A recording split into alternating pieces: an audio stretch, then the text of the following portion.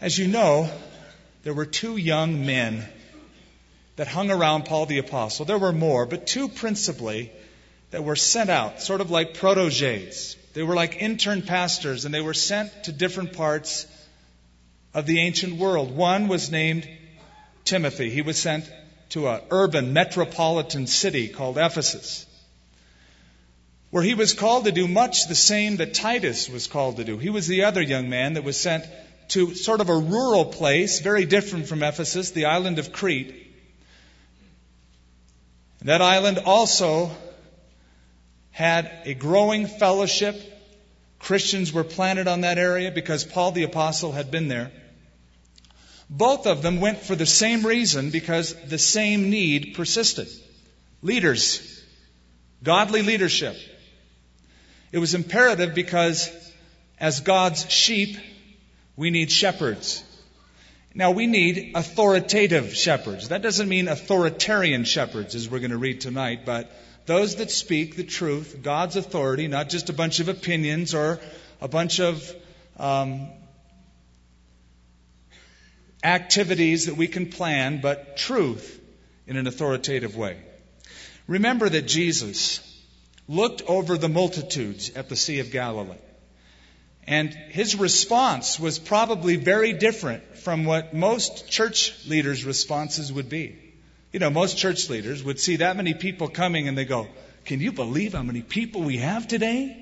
Look at all the people." I mean, even the other hill on the Sea of Galilee, that's flooded, and they have to, put their ears out into the wind just to hear what we're saying. This is awesome. Let's get a count. But instead, Jesus saw that multitude and his heart started breaking.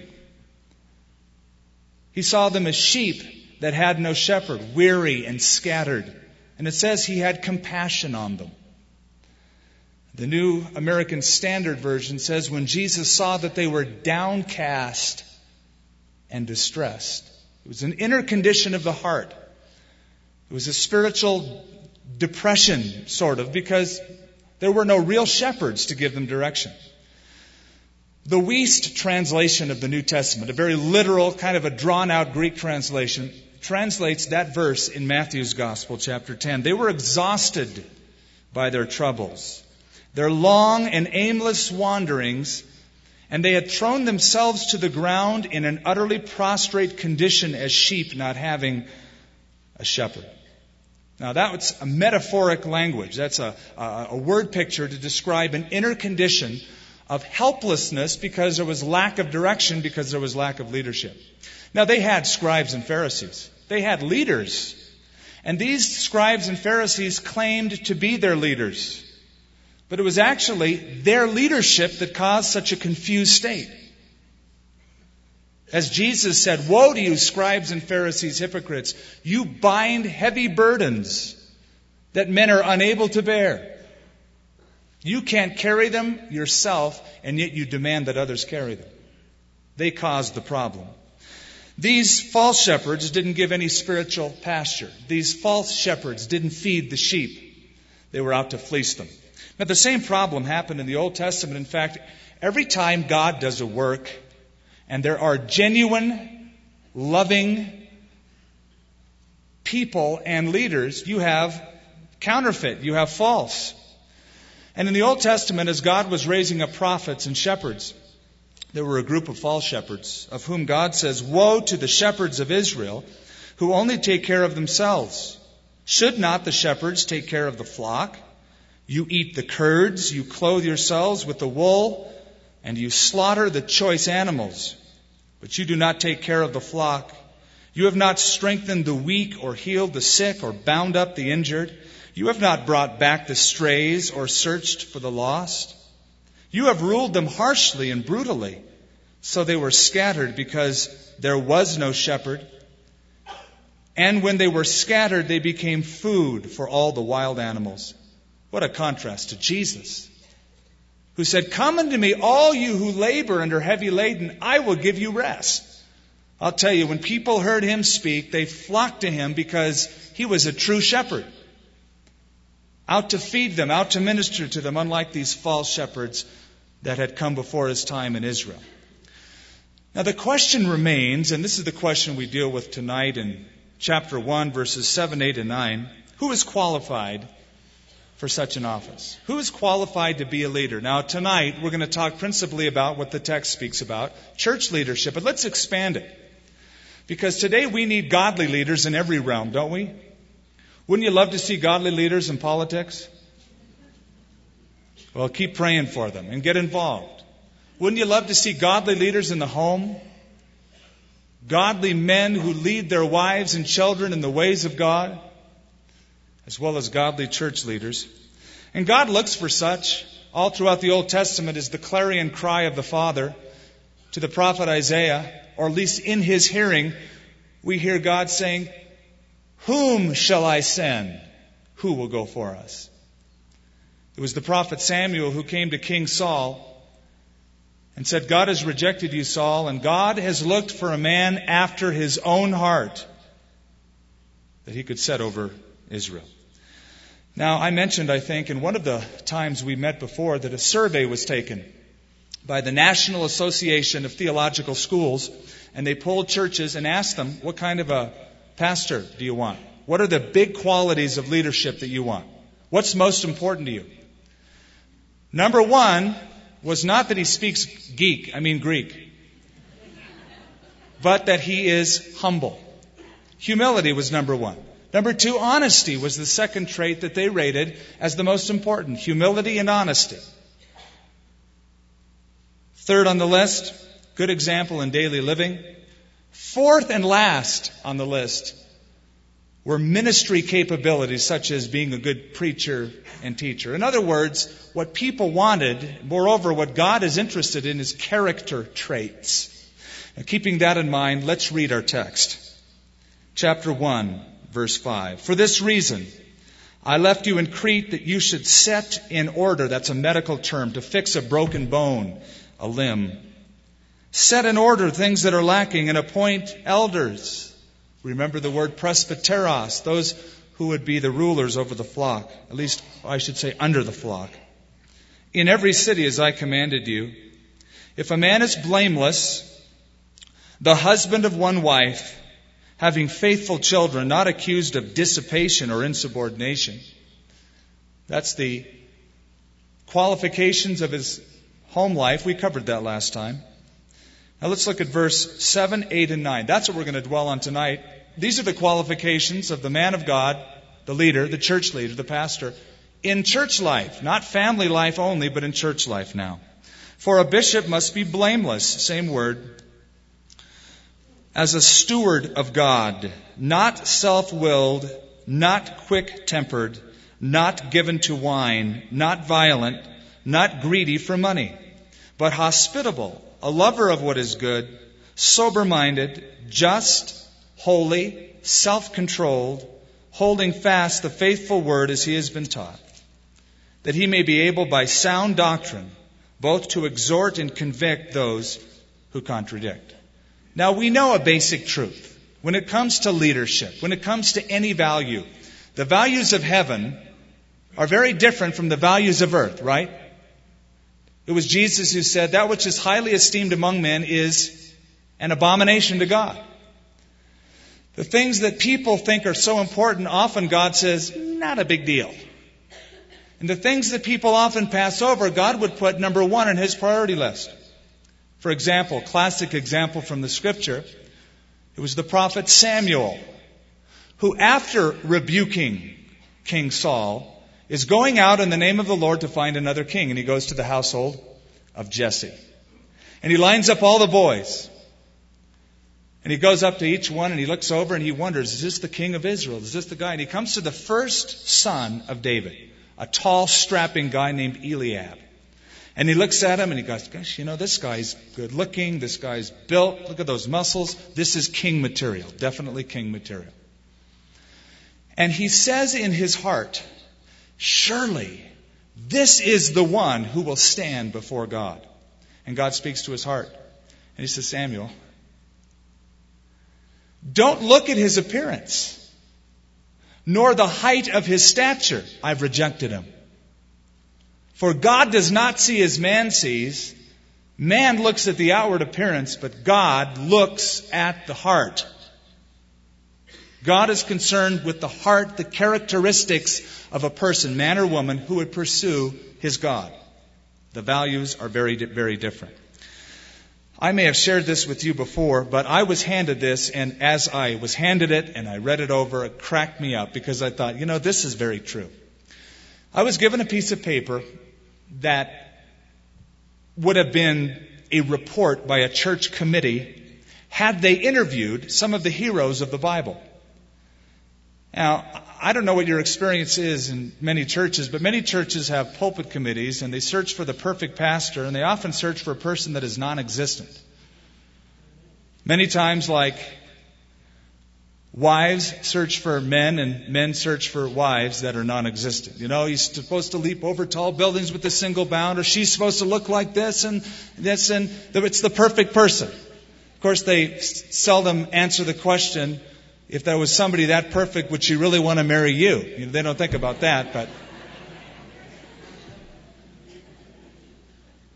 if a church were to interview some of the people in the Bible, they would have written back, the committee regrets to report that the candidates in question have failed to meet our qualifications. Number 1, Noah. Though he's preached 120 years, that's a lot of experience, he's had no converts. This indicates a credibility gap. Then there's Abram/Abraham. Remember, he was called both. We find it odd that he has 2 names. Is he using an alias? And if so, how come? Also, we must question whether he's the head of his own household. His wife laughs when he talks to God. Then there's Moses, 3rd on the list. We were impressed with Moses, except for 2 severe problems. He's been known to lose his temper once in a while. Furthermore, while he seems to have the necessary perseverance for preaching, his stuttering and stammering would defile speech therapy. 4, David seems talented in writing music and poetry, but we don't know if he can preach. Worse yet, he's had a few moral lapses. We couldn't have him as a pastor, but perhaps later he could be considered for a position as minister of music. Isaiah. Now, there's a person who's well thought of, but he seems to be a serious PR problem. Imagine a preacher who, upon meeting God, instead of addressing him politely, says, "Woe is me." If Isaiah greeted people in the church that way, no one would ever feel welcome. Jeremiah. Now, we need an upbeat preacher for our church, one who can make people feel happy. We feel unanimously that Jeremiah would be too depressing in any church position. John the Baptist. Well, certainly he's a good preacher, gets good results, but he dresses odd.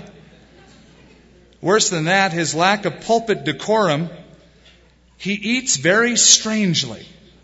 What if he brought a honey-dipped insect casserole to one of our potlucks? Peter seems to show leadership, but last thing we need is a preacher who carries a sword everywhere, takes off and goes fishing at the drop of a hat and smells like fish most of the time. Then there's Paul. We've considered Paul. He's a great preacher.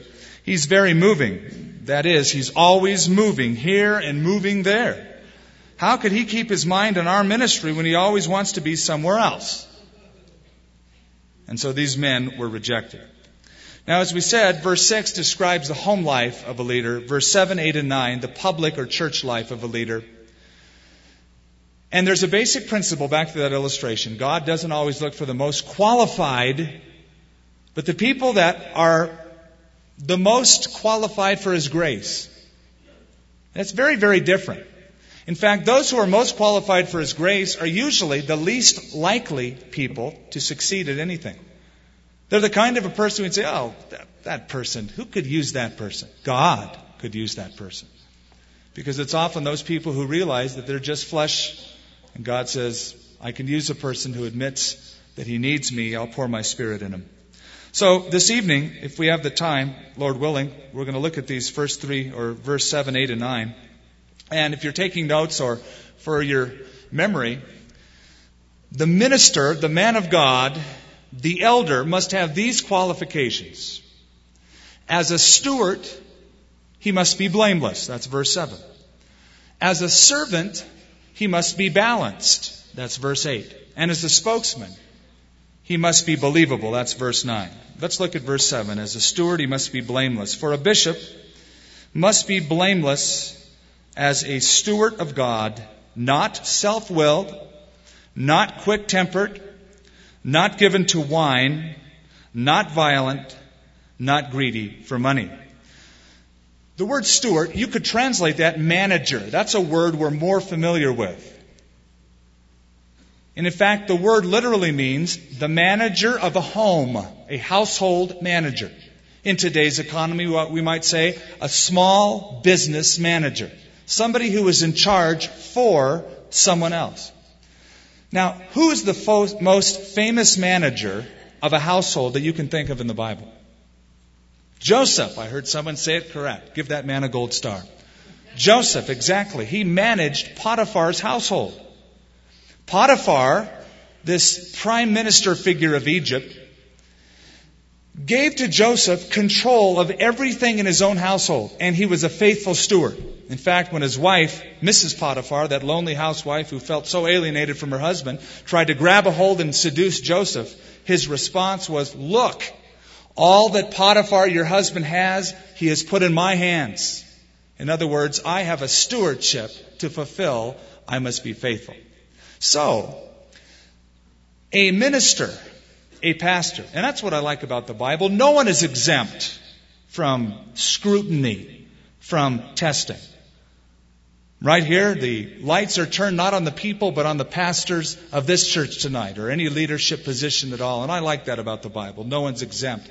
Many times preachers like to point fingers at people and say, you need this and you need that. Well, in this section, God points the finger at the ministers themselves. And we're stewards. So, we can never say, this church is my church. Someone tried that in the Bible. Remember his name? Nebuchadnezzar. He became an animal out in the field because of his pride. We can't say this is God's church. This is my ministry. You don't have a ministry. Everything that you have has been given to you by God. Everything a minister has been given by God. He's a steward. John the Baptist reminded us, a man can receive nothing except it is given to him from heaven. Time, talent, gifts are all on loan from God. Now our verse says that this steward must be blameless. And we explained last time that the word blameless means unable to grab a hold of. In other words, he may be accused, but that accusation cannot be proved. It's not sustained. It's the kind of a life where the unbeliever or the devil can't get a hold of something that would bring reproach or disgrace upon the church of Jesus Christ. It's not referring to perfection, but it means basically to have a good reputation, a blameless reputation in the eyes of the church and the unbelieving world. Timothy was a good example of this. He's the other young man that went to Ephesus. While he was out ministering with Paul the Apostle, in Acts chapter 16, it describes Timothy as one who was well spoken of by the brethren who were at Lystra and Iconium. It speaks of a trustworthy person, a person of integrity, a person who says something and then follows through with it. And it was Charles Spurgeon who said, this kind of a person sets a pace. He said basically that you could have your clock, and if it's out of sync with the correct time, it's no big deal. But if the Greenwich Observatory in London is out of sync, then all of the clocks and all of the businesses in London will also be out of sync. And he says that's how a minister ought to be, setting the time, setting the pace. Verse 7 also describes his blamelessness in what he's not to be like. In very negative terms, notice the list. A bishop must be blameless. That's the premise. Then the premise is described or qualified by negatives. Not self-willed, not quick-tempered, not given to wine, not violent, not greedy for money. Let's look at the first one. Not self-willed. The NIV, if you have one, says not overbearing. This speaks of someone who arrogantly pushes for his own will and opposes the will of God. He just wants his way no matter what. His way is the best way. This kind of a person feels it necessary to pull rank. Well, I'm in charge here. And you want to make known to everybody that you are in charge. To intimidate them. But you never see Paul the Apostle that way. You never see Paul walk by and say, "Salute me, I am an apostle." He came often as the servant of God for their sakes. And he encourages Titus to raise up such as that. Now, we need authority. I think that's very obvious as we look at the state of our nation today. Don't you think that? We have basically thrown out authority, and we are a pure existential nation. Everyone does what is right in his own eyes. Israel tried that. It says there was no king in Israel, and everyone did what was right in his own eyes. We need authority. But we don't need authoritarian authority. We don't need, especially in the church, a bunch of little despots running around barking out orders as if they're the only spokesman that hear from God. And there are people who are so insecure in their position that they'll say, "No, don't argue with me. I got a message from God about this. I'm God's spokesman. And if you argue with me, you're arguing with God." That bothers me. Because I figure it this way. God has my phone number as well. Not just some preacher's phone number or some bishop's phone number or any one particular individual. God can speak to you what He wants for your life and guide and direct your life as well. So, Paul is speaking about someone overbearing who would abuse authority. Diotrephes was a perfect example of what not to be. He's spoken about in the book of 3 John, a very small epistle written by John, the apostle of Jesus Christ. It is described of him as such: Diotrephes, the one who loved to have the preeminence. Now there you have a description of an overbearing minister. He wants to have the preeminence. He wants to be in charge. He wants everybody to look only up to that person and no one else. Second on the list, not quick-tempered. Not quick-tempered. Now, it's one thing to be angry at sin, but I think a lot of people use the righteous indignation excuse for just having a bad temper. They're just mad people. And you say, "How come you're always mad?" Well, it's righteous indignation. Be careful that you separate getting mad at things and being angry at people. The Bible says in Proverbs 14, verse 17, "A quick-tempered man acts foolishly." Now, you've had that experience. I've had that experience because I've said some things that if I could take them back, as soon as I've said them, I'd try to reach out. I just would love to take it back and swallow it, but it's over. There's a woman who went up to Billy Sunday, the great evangelist, many years ago. And she was trying to qualify her temper, had an excuse for it. And she said, "Yes, I have a bad temper, but it's over in a minute. No big deal." Billy Sunday reported by saying, "So is a shotgun blast, but look at the damage it can do in just a split second." Have you noticed that just a short word or two or three or a short sentence can destroy the whole evening? And sometimes be on the way to destroy an entire relationship. And so it's incumbent upon a leader to be balanced in temper. Paul writes to Timothy, the other young man, in 2 Timothy 2, that the servant of the Lord must not quarrel, but he must be gentle to all. Now, you might want to make a little experiment sometime. Just for fun, turn to a Christian television station, and when the preacher's on TV, turn the button on mute and watch. And see what kind of language, body language, comes off. If he makes you feel warmed and loved by his actions, or if it's amazing what no sound can do. Just watching the finger pointing and the actions, the body language of the individuals. Well, let's go on before I get in trouble. It says, not given to wine. Now, this is a qualification for a pastor, an elder, a bishop. But it's not limited. It also speaks in Timothy, that other young man, his letter that Paul wrote to him, concerning deacons, those who serve the church in the capacity of even menial tasks, that they should not be given to much wine.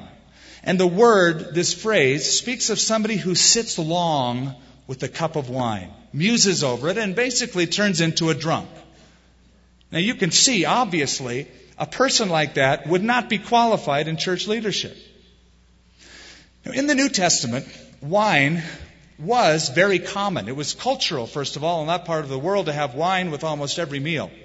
Secondly, wine was medicinal. Sometimes people took it for ailments, as Paul told young Timothy, take a little wine for your stomach, your often infirmity's sake.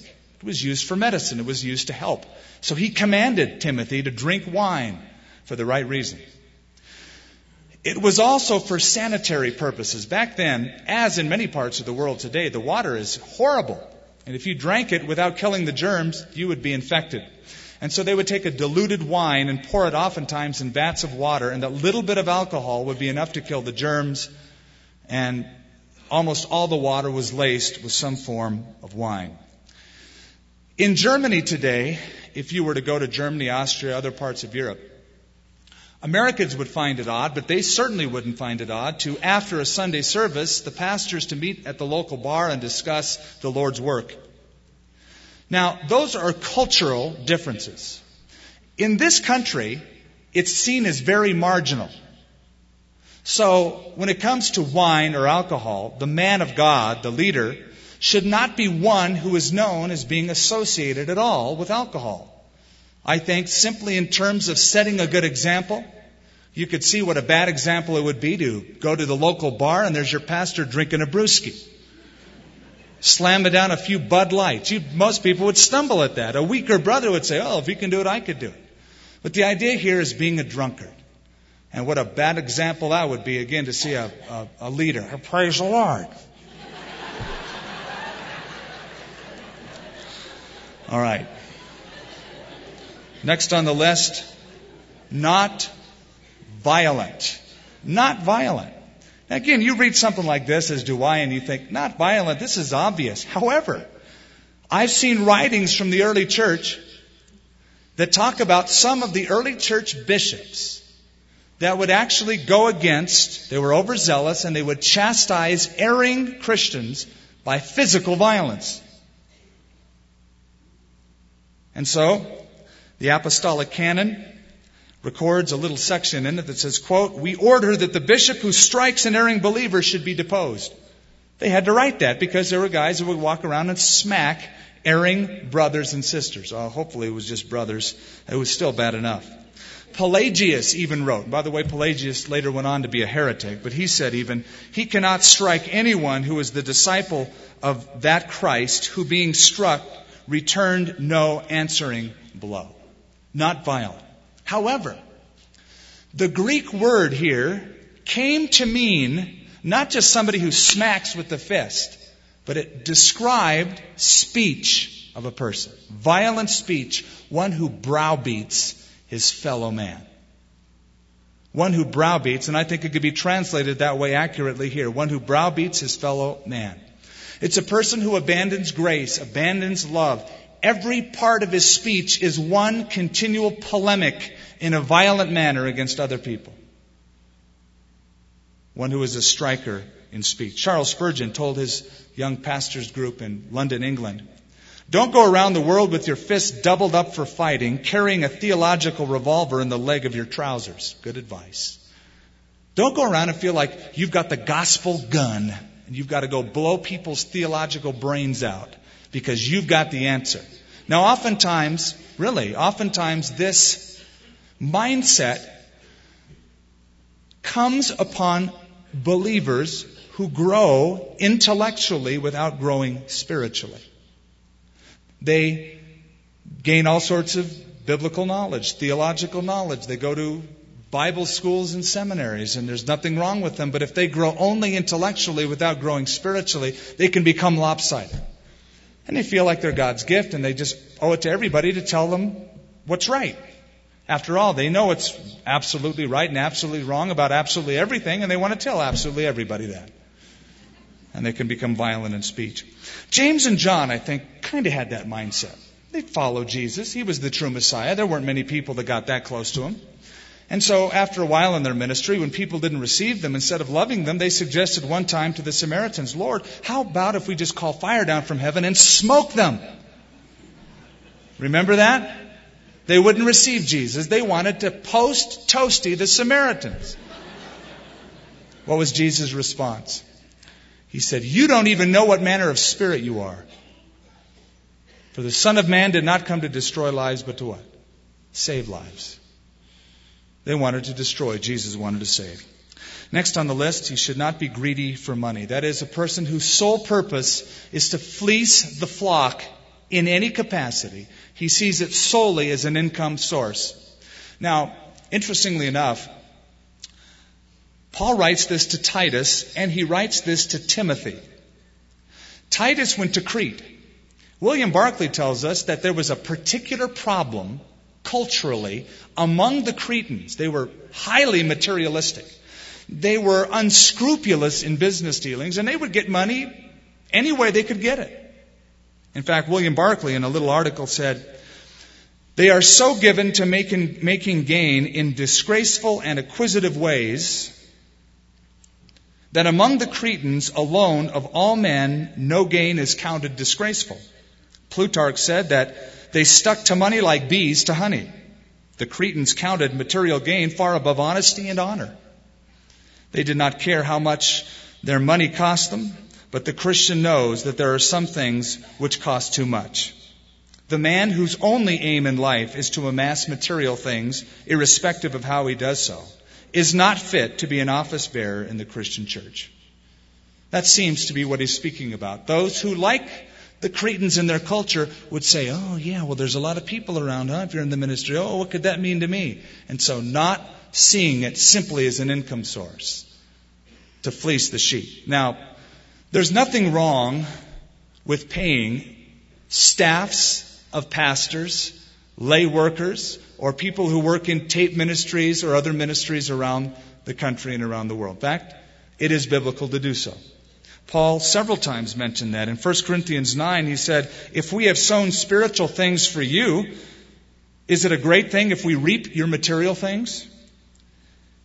A couple verses later, he said, "The Lord has commanded that those who preach the gospel should live from the gospel." And to Timothy, speaking about eldership, he said, "Let the elders who rule be counted worthy of double honor, especially those who labor in the word and doctrine." But there would be those, and there were those false prophets who would see something and they weren't called of God, but they would come simply for financial gain. In fact, look a couple verses in our own text later. Verse 11. Speaking of the false prophets, whose mouths must be stopped, who subvert whole households, teaching things which they ought not, for the sake of dishonest gain. These are the kind of people who will say anything that it takes to make the other person feel incumbent to give to them. Now, when I read verses like that and others, I don't see much difference between that and some of the things that I've collected over the years. And without going into names, though I probably should, if they were still around to minister, I'm glad they're not. But one is a letter, and it's dear, and in this case, Jeremy, a friend of mine, gave this to me. But I have seen this same letter given to other people with their name on it. It's a computer letter. Now, it's going to sound very personal, but it's not. Dear whatever your name is, you can insert your name in this one. As I was praying for you, all of a sudden, I sensed the presence of God. It was as if God himself was standing right here beside me. I felt so burdened for you and your needs. I was praying that God would give you a miracle home. I said, "Oh God, how can I reach out and touch my partner?" Then, like a flash, it came to me that I can reach out to you through this holy anointing oil that I've sent to you. I believe that God can touch you in 5 ways. Then, it was as if we had an old-fashioned camp meeting and you were right there with me. I sang songs and praised the Lord and rejoiced because of what God was going to do for you and your home when you obey him. Now, it's a personal-sounding letter, and I guess you'd have to be real dweeby to actually be this gullible to believe it, but there's people who do. Wow, it's a personal letter. This guy was actually thinking about me in his living room and praying for me, and he saw a vision. And here's the 5 ways. I know that my prayers for you are heard. He showed me 5 ways he wants to bless you. Number 1, financially. 2, physically. 3, spiritually. 4, with peace, love, joy in your home. I would put that under 3, but he didn't. Number 5, your loved ones. Now, you can have these blessings from God if you want them. God has impressed on my heart to send you this anointing oil to help you receive these blessings. You know, not long ago, I sent you a little bag of cinnamon so that you could anoint your home like Moses did. Moses anointed with cinnamon and oil. Now, here's the plan that God has given me for you to receive the 5 blessings He has for you. And He's got a sweet little picture of what to do. Anoint your door. Open a little of the container of the anointing oil and put a drop or 2 on your finger and anoint your front door. Number 2, anoint the 5 blessings. Anoint each of the 5 blessings written on the drawing, and then place your right hand on top of the drawing and pray this prayer. And he has a little prayer. And number 3, now give God your best offering. Rush this blessing sheet back to me with the offering, so I can anoint my hand with the oil and place it over the drawing and pray and believe God to bless you these 5 ways. And then you can check off if you want to give $20, $50, or hopefully even more. The list goes on. One comes and says, God has spoken to my heart. This is from a different source. God has spoken to my heart with a clear message of faith, hope, courage, and action. It's a word for you today. It's time to kill the giants of your life in the realm of faith so that you may see them fall in the realm of the natural. Take the enclosed giant miracle prayer request sheet. Who writes these things? There's like a staff of people that make these things up. And write down the giants of your life. I want to take aim with my faith and anoint to pray for your giant killing victory. And it says here that take your right hand, place your right hand over the small, smooth stone in the picture. And, it's the same kind of chicanery that we read in the first one. And send Him an offering and God will give you whatever you need. This stuff happens all the time in the name of Jesus Christ. It's tragic. So, the motivations of character must be pure. As a steward of God, he must be blameless. Now, look at verse 8. As a steward, he must be blameless. But then, as a servant, he must be balanced. Verse 8 is a beautiful verse of Scripture. On the positive side, it says, but he ought to be hospitable, a lover of what is good, sober-minded, just, holy, self-control. A lover of what is good, some translate, a lover of good men. Let me read that to you in the Amplified Version. He must be hospitable, loving, and a friend to believers, especially to the strangers and the foreigners. He must be a lover of goodness, of good people and good things. Sober-minded, that is sensible and discreet. Upright and fair-minded, a devout man, religiously right, temperate, and keeping himself at hand. It's describing a balanced individual who loves people, who loves the stranger, who loves good friends, has good company, and lives a balanced life among his peers, as well as the rest of the body of Christ. Now, keeping that in mind, turn with me back left over to 1 Thessalonians chapter 2. 1 Thessalonians chapter 2. Let's look at a couple of verses from Paul the Apostle in his own ministry at a young church. Paul the Apostle in 1 Thessalonians chapter 2. Verse 5. For neither at any time did we use flattering words, as you know, nor a cloak for covetousness. God is witness. Nor did we seek glory from men, either from you or from others, that we might have made demands as apostles of Christ. But we were gentle among you, just as a nursing mother cherishes her own children. And when you think of a mother, he's using a feminine metaphor for himself in the ministry. Isn't that interesting? Those of you who think of Paul as some macho, isolated kind of a person, you're wrong. He said, I treated you as a mom. Now, I don't know about your home, but in my home, mom is a very tender element. When I grew up, Dad was always there to give orders and set direction, but when I wanted warmth and encouragement and cuddles, I'd get it from Mom. And so it is in my house. We both love my son, but when my son really is in a cuddly kind of a mood, he goes to find Mom. Not that I would kick him or push him away, but there's just something tender about Mom, right? Gentle as a mother. And notice it says, as a nursing mother.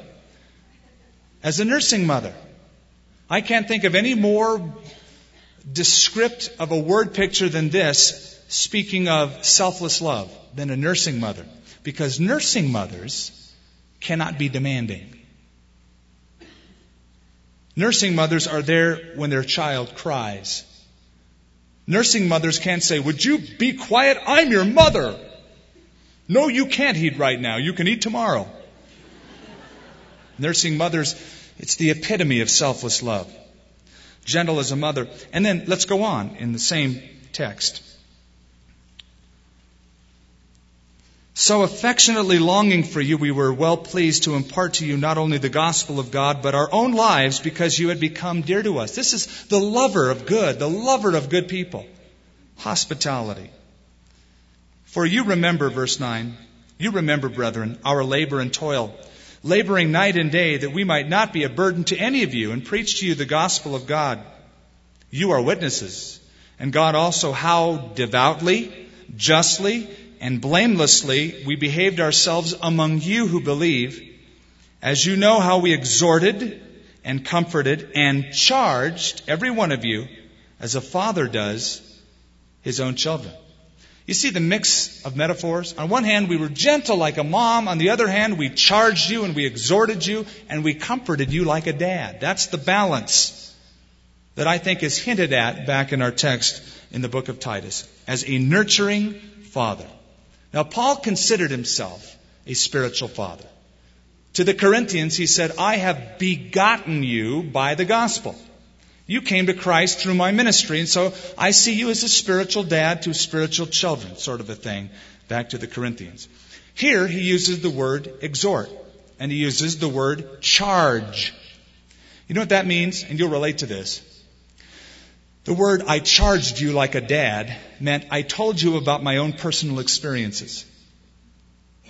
You know, it's very difficult, isn't it, when kids grow up and they're teenagers and their dad comes to them and says, now, son, let me tell you, when I was a boy, and the kids go, oh, groan.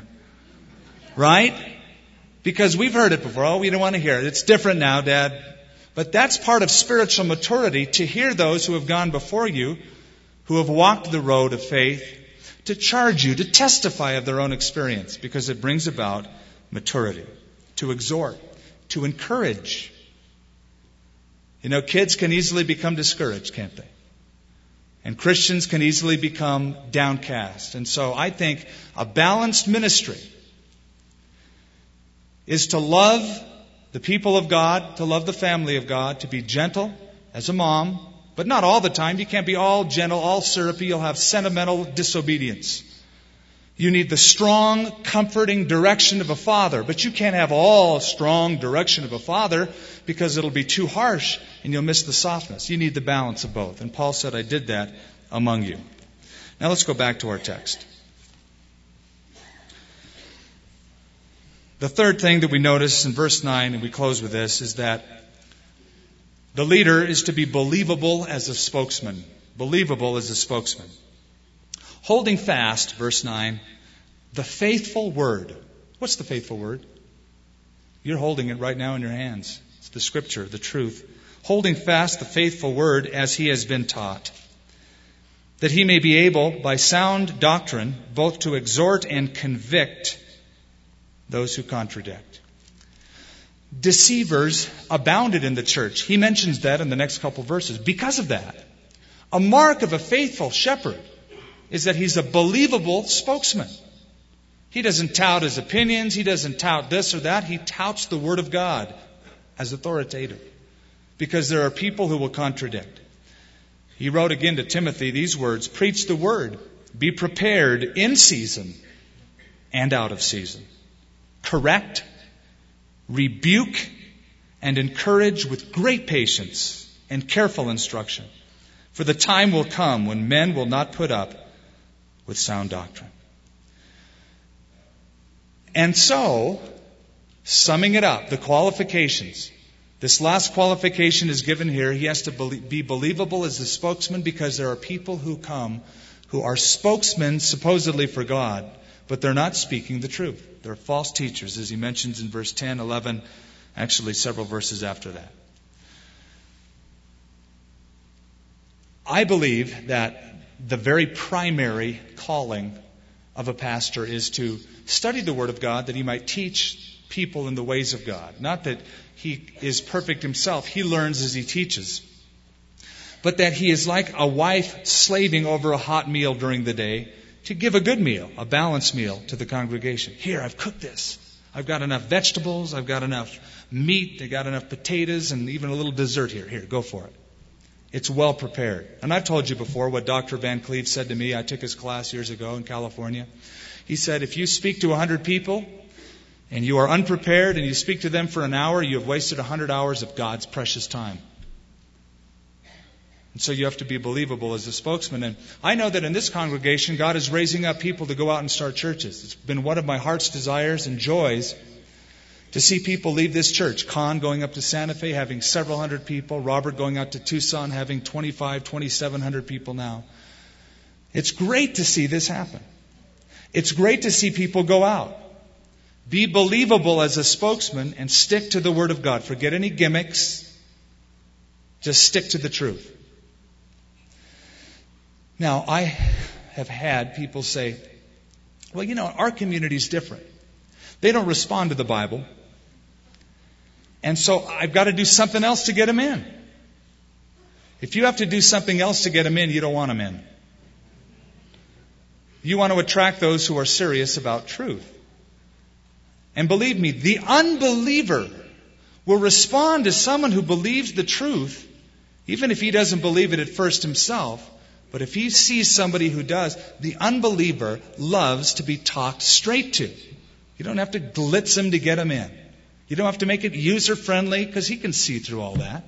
Just tell him what you believe. Be honest and forthright and share the gospel.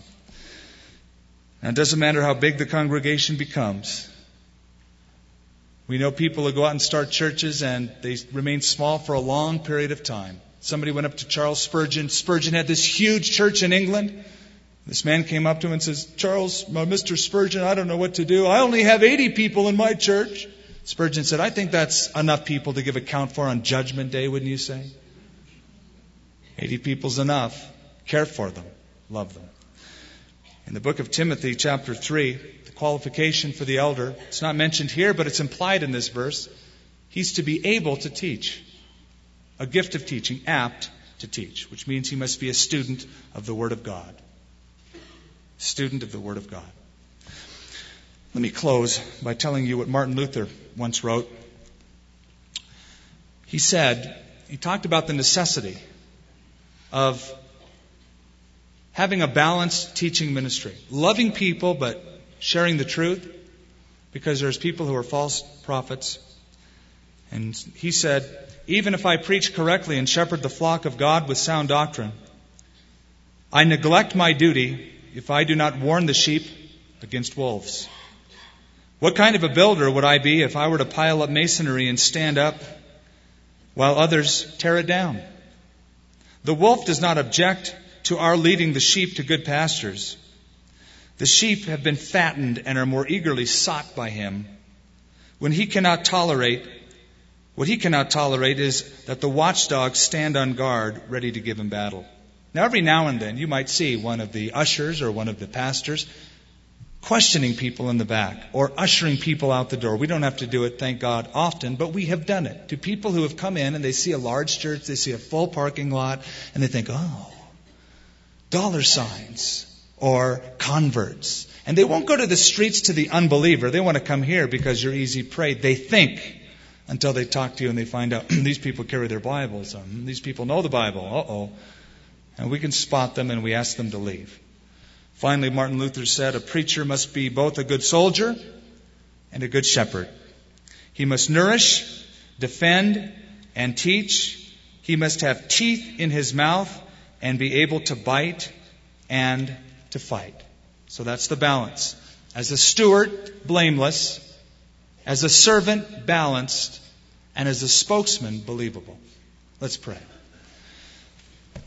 Father, it's our great joy to have such a wonderful shepherd as Jesus Christ. Such a wonderful God to serve. Not gods of wood, iron, stone. The true and the living God, the one and the only God, the Good Shepherd. And Lord, we're so grateful that every time you see Christian people without godly leadership, that you have compassion upon us. You see us in our weary and scattered situation, and how you long to raise up godly leadership. I pray that you do that, Lord. I pray for every church across this nation that you'd raise up the standard of godly leadership among pastors. I pray that you'd raise up strong teachers in the churches, those to teach men and women. Father, I pray that you'd raise up godly leadership in the political realm, in the educational realm. Our children need such good role models among coaches and teachers, and we thank you for the good ones that are out there. We pray you'd raise up more. We pray, Father, for godly leadership in families, that you'd raise up men to love wives, love kids, to be around, to serve it as an instructor and a servant. We thank you for your fine example, and we thank you for the word of truth. And now, Lord, we offer this song to you as a token of love, just to tell you that we're glad to be your kids. In Jesus' name, amen.